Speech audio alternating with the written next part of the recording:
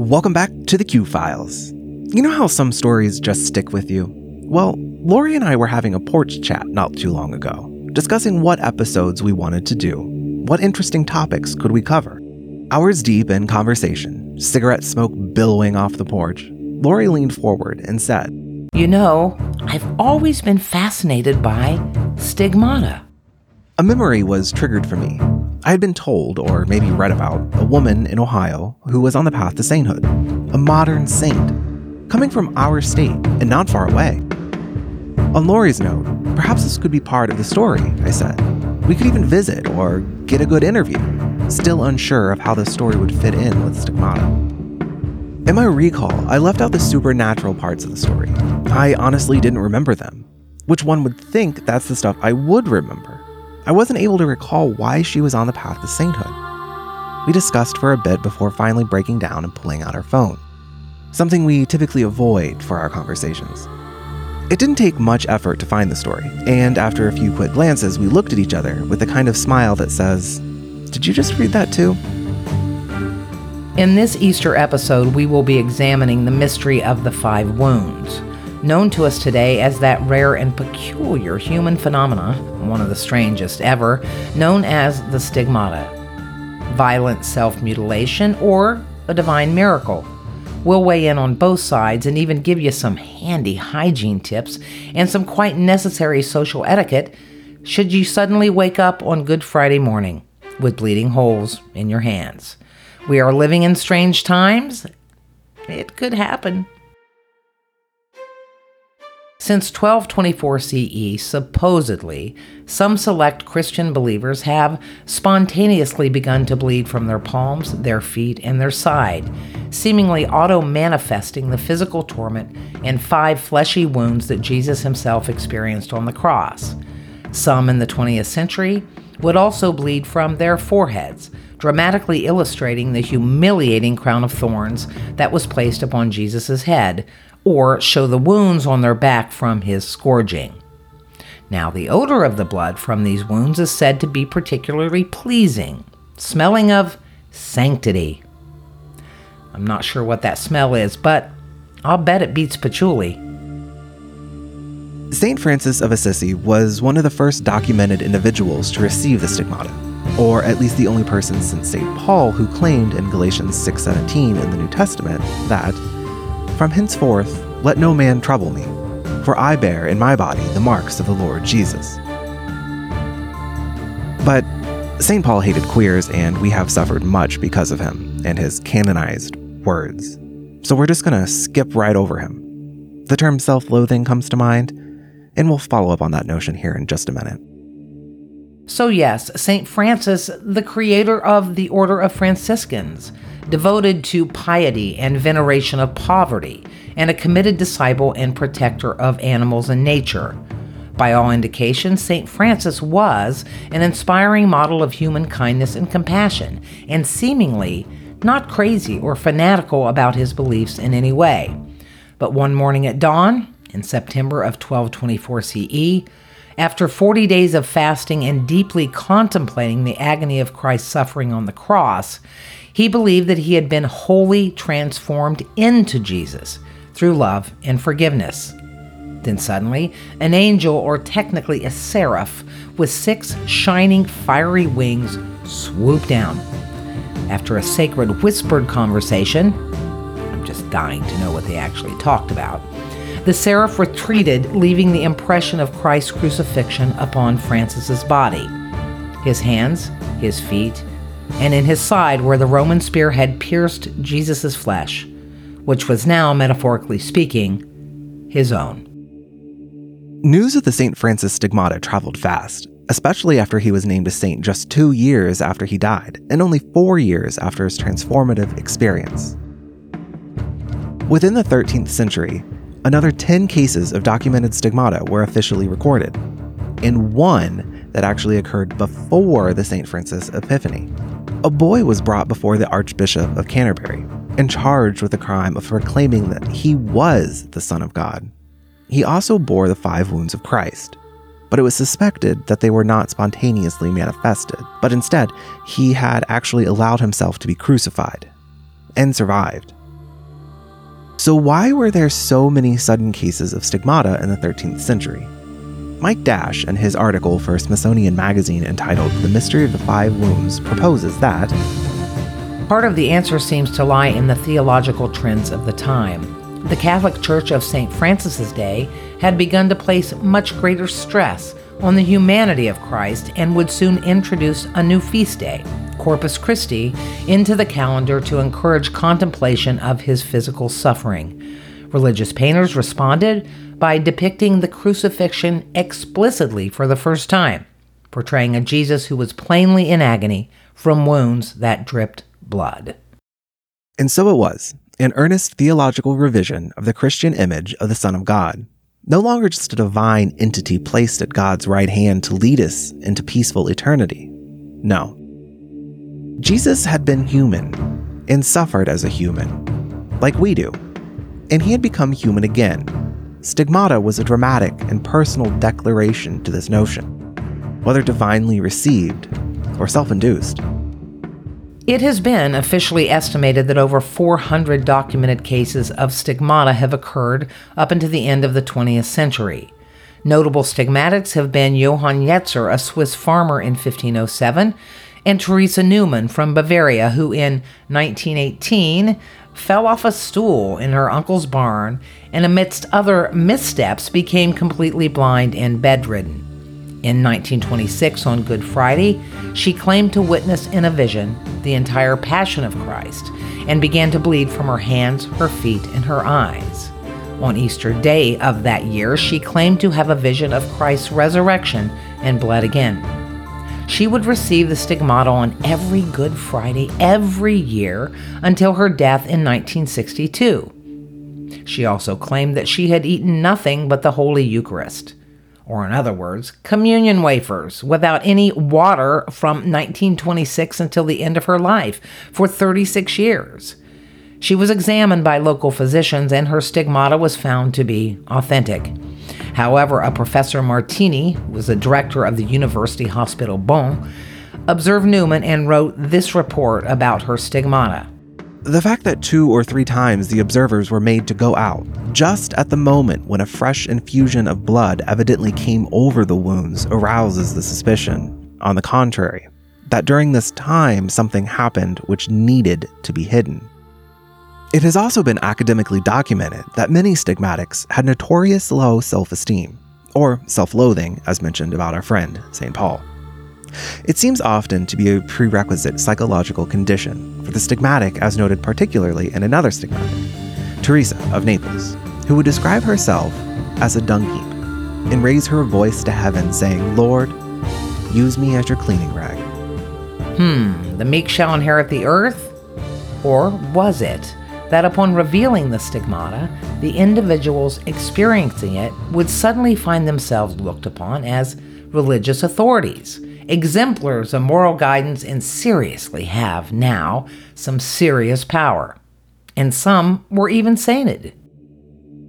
Before the 20th century, women stigmatics outnumbered males by 7 to 1, although this has changed to more of a 5 to 4 ratio in the modern world.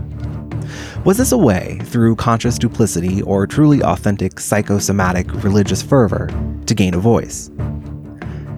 One can only naturally link the female phenomenon to menstruation. Women bled every month, and in most cultures, especially within the religious orthodoxy, this was considered shameful and dirty. Was this a way to bleed and be recognized as a religious leader with a respected voice? Was this an ingenious radical feminist conspiracy to claim female blood as an instrument of the divine, and thereby they could possess a new kind of spiritual and intellectual dignity? Interesting to think about. But of course, then the men inevitably caught on. Padre Pio is probably the most well-known stigmatic of them all. Born of peasant parents in Italy in 1887, he became a friar of the Capuchin order at 15 years old and then even served in World War II. However, he would support a fascist Mussolini as World War II proceeded. A fascist stigmatic? Well, I guess so. In 1918, after receiving confession, Pio would exhibit for the first time the wounds of Christ. Wearing gloves or mittens to hide the massive bleeding wounds on his hands in public only seemed to bring more attention to him. His wounds were ultimately determined by modern authorities to have been induced by Pio himself by applying carbolic acid. His defenders claim via an apothecary receipt that, well, hey, he only bought carbolic acid once. Must have been a darn big jug. A wiretap of his residence also indicated that he had had many illicit relationships with women, both married and members of his congregation. He died in 1968 and was canonized as the People's Saint in 2002 by John Paul II. He has thus become one of the most popular saints amongst the world's Catholics. He also claimed to have only eaten communion wafers most of his life, too. What is it with those communion wafers? Just stop eating them. Or at least add a little wine, some cheese, and olives, like a real Italian. But interestingly enough, some 20th century stigmatics are not Catholic and not from European countries. There have actually been several in the United States. One of the more interesting cases was 9-year-old Claretta Robinson, also known as Coco, of Oakland, California, who supposedly began to bleed from her palms while in her school classroom in March of 1972. She didn't even notice it at first until her teacher approached and wiped the blood from her hands. She then sent her to the school nurse, Mrs. Susan Carlson, who noted officially that there isn't any evidence of a wound. It was fresh blood. I wiped it off, and after a while, it would appear again. There were no puncture wounds. I looked at it with a magnifying glass. Over the next few days, the bleeding would start again. Now, from her feet, her side, and even her forehead. Claretta was said to be a very religious child, and this event seems to have happened after watching a movie about the crucifixion, and then having an intense dream about the Passion of Christ before she went to school that day. There are a couple of things that make Claretta an unusual candidate for the stigmata, besides her age. She was also an African American, and a Baptist. She was known sometimes to bleed from her wounds, 5 times a day. Claretta, or Coco, herself seems to have taken the phenomenon in stride. She said this: "It happens, it just sort of comes on. I don't know before, it doesn't hurt. I just look down and it's there. I don't know what it is." Medical testing at a local children's hospital could find no physical reason for her disorder and no family medical history that might lend a clue as to why it was happening. The news spread. Ultimately, Coco's mother had to accompany her daughter to school to keep the crowds away. Getting back to St. Francis, if a picture of him were just placed in her room, the bleeding would immediately start again. Her doctors would eventually write an article, "A Case of Stigmata" for the Archives of General Psychiatry, and say this: "One can no longer dispute the power of mental and emotional forces to control such physical phenomena. By analogy, we need not doubt that profound, intense religious and emotional forces, conscious and unconscious, could cause stigmatic bleeding." Claretta Robinson, by all accounts, seems to have been the real stigmatic deal, and her case was one of the most documented cases of a stigmatic in history. She indeed became a local celebrity for a while, and it was even reported that she healed many members in her congregation. And then she disappeared. No one has seen her since her tumultuous teenage years. And in another world, in another time, she might have been made a saint. But this was a little girl and her family that sought no power or recognition at all. Rhoda Wise was a stigmatist and mystic from Canton, Ohio, and the story we mentioned at the start of the show. Rhoda led a somewhat tumultuous life. Born in 1888, she was the 6th of 8 children and raised Protestant. Her family moved from Ohio to West Virginia.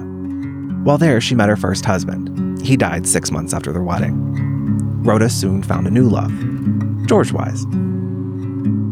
George was an alcoholic, and the resulting problems associated with that left the Wise family impoverished. They moved frequently before finally settling in a shanty on the outskirts of a Canton, Ohio city dump. However, it was around this time, 1930, and in this home, that Rhoda was set on her path. She developed serious health problems. She was forced to undergo surgery for a 39-pound ovarian cyst. She fractured her foot and it refused to heal. Between these issues, she found herself hospitalized and undergoing multiple surgeries. In 1933, she was committed to a psychiatric hospital by her husband, George. She would have a few separate stays there with a diagnosis of psychosis.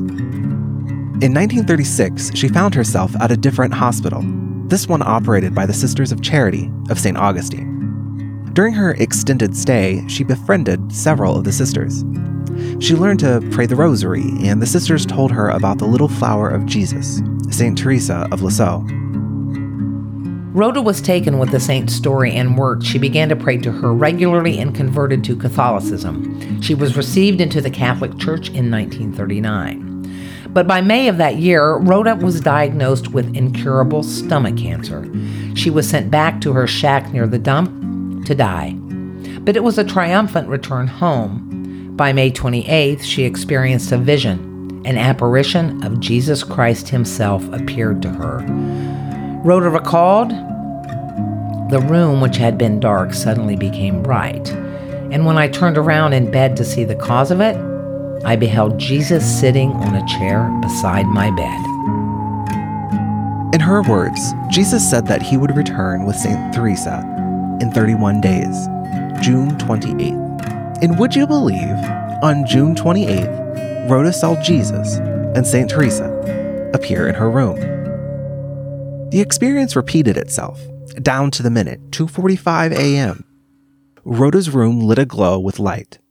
Again, Rhoda saw Jesus, and this time St. Teresa was with him. The saint approached her, placing her hands on Rhoda's abdomen, and said, "I am the little flower. You have been tried in the fire and not found wanting. Faith cures all things." Rhoda's stomach wound from repeated surgeries healed. Jesus then spoke, "I will come again. There is work yet to be done," before vanishing. On August 25th, the saint would reappear alone to heal Rhoda's broken leg, an ailment that had plagued her for years. With the room glowing, the saint appeared saying, "That is a little thing. Stand up and walk." The cast split apart and fell to the floor, and before vanishing, the little flower said, "Go to church now." All told, Rhoda would have approximately 28 visitations, each filled with instructions, healings, messages, and one where 7 rose petals were left with instructions to photograph them. And when photographed, each created an image of Jesus, the little flower, and other saints. It was a result of these visitations and messages that Rhoda offered herself as a victim soul, a person chosen by God to suffer more than most, and who accepts the suffering based on Christ's own passion. On Good Friday, April 3rd, 1942, bleeding stigmata appeared on Rhoda's forehead. It would continue to appear and bleed at intervals over the next 2 years. In 1943, the bleeding stigmata also began to appear on her hands and feet. It was witnessed by many visitors to her home. Coincidentally and unintentionally, April 3rd, 2020, 78 years later, is the day Lori and I put this episode together. And there were thousands of visitors as news of Rhoda's miraculous visions, healings, and eventually her stigmata spread. Large crowds would appear outside her home on evenings when she was told that she would have a visitation. These visitors credited Rhoda with miraculous cures, calling her Miracle Woman. In 1943, Rita Rizzo, a local teen, was taken to see Rhoda in hopes that she would be cured of a stomach ailment. Her condition would disappear after 9 days of prayer to St. Teresa. Rita would grow up to become Mother Angelica, a nun, television personality, and founder of Eternal World Television Network. Rhoda passed away in 1948 after a stroke. 14,000 people visited her home in the 2 days before her funeral, and many more still pilgrimed to her small shanty home on the edge of the dump seeking miraculous visions and cures.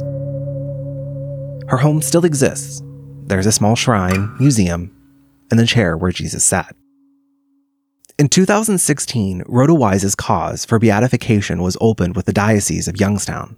She was declared a servant of God, and her case for sainthood is now in the hands of the Pope. Are you curious to experience your own stigmata? To smell the sweet scent of Christ's wounds? To startle awake in the middle of the night from bright light in the sight of Jesus, but are unwilling to lead a life of suffering and strife, all the while thanking God for your great misery? Then boy howdy, do we have the perfect product for you. Stigmata-matic. Our divinely inspired, patented system is lab-tested and clinically approved to reduce the bleeding wounds of Christ on you in the comfort of your own home. This specialized kit includes one Stigmata-matic magic machine, organic aged linen cloth to dress your weeping wounds, a diary for detailing your visions, 1 tube of antibiotic cream, and for a limited time, a bamboo steamer. Results not guaranteed. Side effects include and are not limited to investigation by local authorities, national authorities, the Vatican, institutionalization, legions of followers, public disgust before you're famous, and death.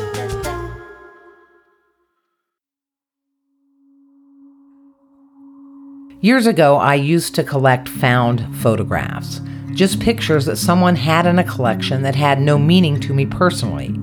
Through eBay, I got a hold of a package that included old 8x10 black and white AP wire photographs from a now defunct Chicago newspaper. Many of them would have the AP headline printed on the back. You know, 2 die in Southside fire, or mayor visits local ice cream maker. The tragic, the whimsical, and the mundane were equally represented in this collection. But there was one picture that took my breath. It was of a middle-aged woman, Midwestern-looking, with her stringy, disarrayed, short-cut hair pulled back off her face, with a child's tiny plastic barrette. She was seated against a plain wooden backdrop, maybe her home, but it looked more like a police station. But what struck me was that she had both of her hands held up to block her face, and upon those hands were clearly the appearance of a very deep and brutal, bloodless stigmata. The AP headline that accompanied the photo had only this information: her name, Mrs. Connor. I swear I have looked at that photo a million times and actually have it hanging up in my living room as we speak. I have wondered so often about her life and how she came to receive or induce what is clearly the wounds of Christ. Mrs. Connor, who was she? Did she receive this as a divine sign, or did she have her husband, or maybe a brother, drive holes into her big hands with a big iron nail? And if so, why? Maybe just mental illness? But over time, it has occurred to me that regardless of the cause of her affliction, Mrs. Connor was showing us how we suffer, how we are a community of sufferers, or more likely, how she was suffering. As our pain and agony is often only kept on the inside, it is breathtaking when the terrible thing takes place on the outside, just as it was said to have happened when Jesus was crucified. There is a universal and cosmic relationship between suffering and redemption. Suffering, it seems, must occur before intellectual wisdom and spiritual rescue can take place. Or maybe we have just written it all down that way so that our suffering might have some purpose. But every religion across the globe, from Judaism to Christianity to Islam to Buddhism, recognizes suffering as the greatest of human ailments, to be recognized and then ended for once and for all. And that is ultimately the purpose of our being. So, the stigmata, well, not something I would encourage, endorse, or welcome. But boy howdy, those stigmatics did get their point across. Even Mrs. Connor. Hey folks, thanks for spending some time with us. If you enjoyed the show, send it to a few other people. Maybe they'll like it too. Until next time, friends, be weird, stay curious. Wash your hands, especially if you develop stigmata. These are the Q Files.